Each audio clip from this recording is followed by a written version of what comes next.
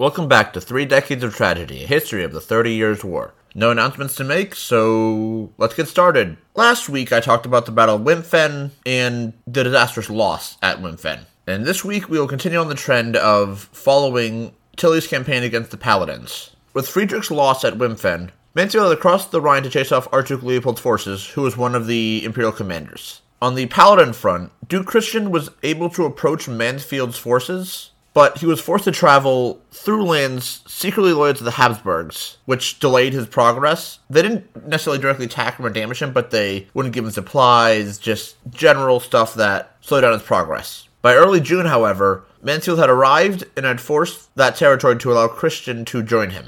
The Spanish that helped Tilly at Wimpfen were called back to the western side of the Rhine, but soon afterwards, more Spanish joined Tilly, giving him around 30,000 men. He also was joined by forces that had been shadowing Christian's forces as they advanced, helping add up to the total of 30,000. Tilly had effectively cut off Mansfield's ability to move north, and he had advanced past Frankfurt in order to take on Christian's forces before he could join Mansfield's. He caught him around the crossing at Hosts on June 22nd. Christian was reinforced by Mansfield with around 5,000 men, but it didn't turn out to be as useful as he hoped. He was still at number 2-1 compared to Tilly's forces. Tilly, learning from last time, was much more prepared and had much more success on his front. He isolated around 2,000 infantry that had been placed to delay him, and instead of fighting them, he relied on panic and them sort of getting surrounded to defeat them rather than a normal battle. Remember, he lost around 1,800 men or so in the last one, which wasn't much, but was still more men than was needed. By the time he reached the crossing and the bridge at that crossing, the chaos was setting in the same as the last time. The bridge holding the troops of the Paladins collapsed only after about 3,000 men had gone over it, leaving wagons behind, men drowning in the river, and a lot of men on the other side. Christians sent his cavalry and other men to try to cross the river to hold off the imperial forces, but many drowned as they tried to cross the river. Adding on to this was the fact a League cavalry regiment was sent to not attack, but position themselves in a threatening position to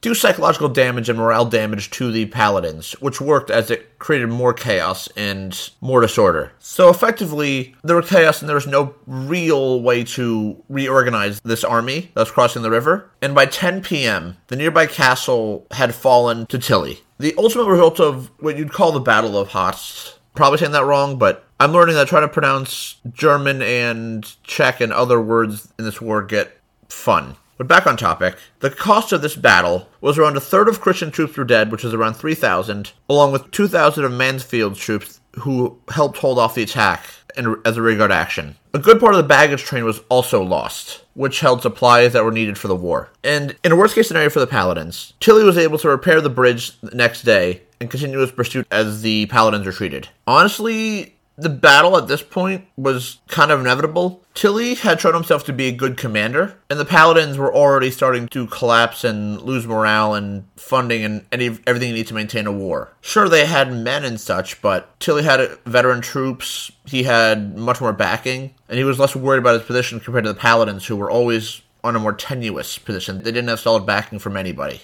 Effectively, this battle was a death knell of the Paladin cause. Friedrich, the guy from last week, had already disbanded its troops by June 22nd and was negotiating peace and a pardon. Mansfield and Christian were forced to retreat to Hagnau by July 1622, and Frederick, the King of Bohemia, or former King of Bohemia, was convinced by King James to drop the Mansfield contracts based on his reputation and his cost and just trying to see if he could pull him out of the war, which probably not, but at least with an attempt. Tilly then sent one of his commanders to chase Mansfield, while he captured Heidelberg and Mannheim by November, meaning Maximilian was now in charge of Lower Palatine on the eastern side of the Rhine. Maximilian then put a man called Heinrich von Metternich as a governor. If you know the name Metternich, I don't know if he's necessarily related to him, but Metternich was the Austrian prime minister, or foreign minister, or something like that, during the post-Napoleonic era. Following their retreat to Hagnau, Mansfield and Christian took the loot they had and then traveled through neutral Lorraine and then to Sedan. Mansfield and Christian got a contract with the Dutch, but they were ordered to help the siege of Bergen op Zoom. But the problem is they had to march through Spanish territory and they were down to only 6,000 cavalry and 8,000 infantry, along with some guns. The problem is those men were very loosely controlled and could mutiny at any time. Eventually they got into the battle with the Spanish commander Cordoba at Fleurus, which was somewhat successful, and it did allow the Protestants to push through to Bergen. However, they lost most of their infantry and artillery, but their cavalry did get through. After the battle, Christian was forced to have his arm amputated, which he made a medal that translated to,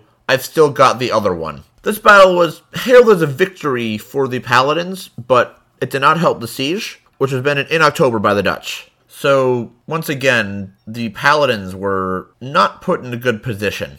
They were reliant on the Dutch, they just didn't have a lot of backing, and they had lost a lot of their men. What started as a potential threat to the Empire was slowly being whittled away. Well, slowly meaning a couple battles crushing them, but you know what I mean. The Dutch then sent Mansfield to East Frisia in order to get him out of their hair and reduce the cost of supporting him due to foisting the cost of maintaining his army on the locals there. They also sent him there to keep Count Enno III from conspiring against the Dutch. A group of armed men in your area usually can keep someone from actively conspiring. Mansfield moved into East Frisia with around 6,000 men and was secured by the natural defenses of that area. Unfortunately for the Dutch and the locals, Mansfield used the tax registrar of the area in order to begin plundering the area trade for himself. This interrupted the trade boom that had been going on there for a while, which in turn created more refugees for the cities and the countryside. So like I mentioned on his part in the Paladins episode, his reputation was well-earned for a reason, even if it was more complex than just that. Christian then joined him temporarily with 7,000 men, but by that point the two had a major falling out, so Christian then moved to Lower Saxony. On the Habsburg front, Frankenthal was surrendered to Ferdinand during peace talks with England, in hopes that they would ensure Frederick might get better terms. Unfortunately, with Mansfield still as a potential threat to the Empire, Ferdinand felt no urge to give him better terms. He wanted Frederick to surrender on Ferdinand's terms, effectively, as the war was draining politically and monetarily.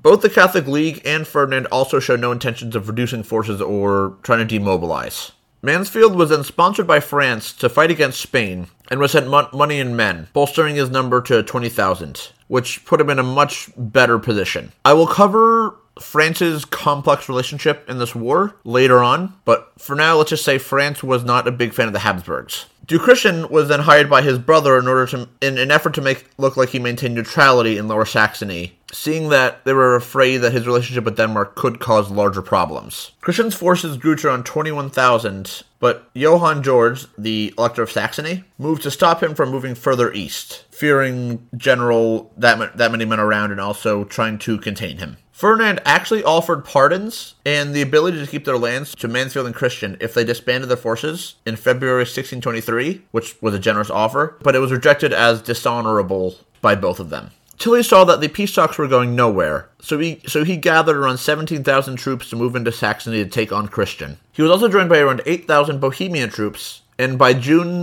1623, he was on the frontier of Lower Saxony. Ferdinand assisted Tilly by sending an ultimatum to Lower Saxony that if war came there because of Christian, Lower Saxony would assist Tilly. And that came to be because Christian was already skirmishing against imperial forces in this time, which allowed Tilly to intervene. Christian tried to look for support from the Dutch in Mansfield, but he found no active support or major support at this point. But he still tried to take a more circuitous route to join Mansfield. Tilly, knowing that he probably was headed towards the Dutch border, or at least Dutch territory, took a more direct route, and at one point, he was only a couple hours behind him by August 4th. Tilly, at this point, possessed around 5,000 cavalry, 15,000 infantry, and 14 guns. By August 4th, Christian was only around 50 kilometers away from Dutch garrisons. He left behind a rearguard in order to try to delay Tilly's forces, who engaged Tilly at Horstmar, but they were quickly dealt with, and Christian was forced to camp at Stronfield across the Vecta River. By early the next morning, that position was abandoned, which meant that his men had not gotten much sleep, so they were unable to rest, meaning they were just exhausted. He left behind a 500-strong cavalry unit as a rearguard, but unfortunately for him, that unit forgot to destroy the bridges at the crossing, meaning that Tilly could easily cross and continue his pursuit, which I remind you was only like 30 minutes to a couple hours behind him. During a rearguard defense, Christian was forced to send around 500 musketeers to help extract the cavalry out of that, which was successful, but it was not a good sign due to the fact that they could not hold them back. He repositioned himself near a Hauser A, where he had a more significant rear guard of 2,000 musketeers and around 2 guns. This gave him time to try to collect his baggage train, but the problem is the hot weather had made travel across anything but the Stadtlohn bridge or to the east impossible due to just sticky mud and generally trying to cross marshy territory in hot summer weather. By this point, Christian was down to around 15,000 men and 6 guns, and most of those men were either raw recruits, had no weapons, and the morale was already at an all-time low. His rearguard then fell, which then forced Christian to make a last stand at Wollner Landwehr, which was the boundary between the village of Wollner and Stadtlohn. Christian positioned his most reliable forces in his center, and his left was deployed in the Lobner Brunch, which was a dried marsh at the time due to the heat, and on his right was positioned in the Liesner Woods in the Lepping Stream, which created a funnel for his forces, which meant Tilly had more room to deploy his forces to Christian's north. The battle began on August 6th at 2 p.m., which, if you're a Catholic, is the Feast of Transfiguration, which was seen as a good omen by the Catholics. Artillery then began to unsettle the line, and heavy assaults across the entire front all but routed the army. The veteran forces of Tilly easily caused the Paladin army to disintegrate, as it was pushed back to Stadtlohn. And in many cases, new recruits tried to beg for mercy, but forces like the Croats and the Cossacks didn't stop killing surrendering troops until the next day. Casualties on the Imperial side were around 1,000, which included Tilly's nephew, and around 6,000 dead and 4,000 captured on the Protestant side. Christian actually managed to escape with a good amount of the money that he had, but the rest of the wagon train was captured by the Imperials. 1,000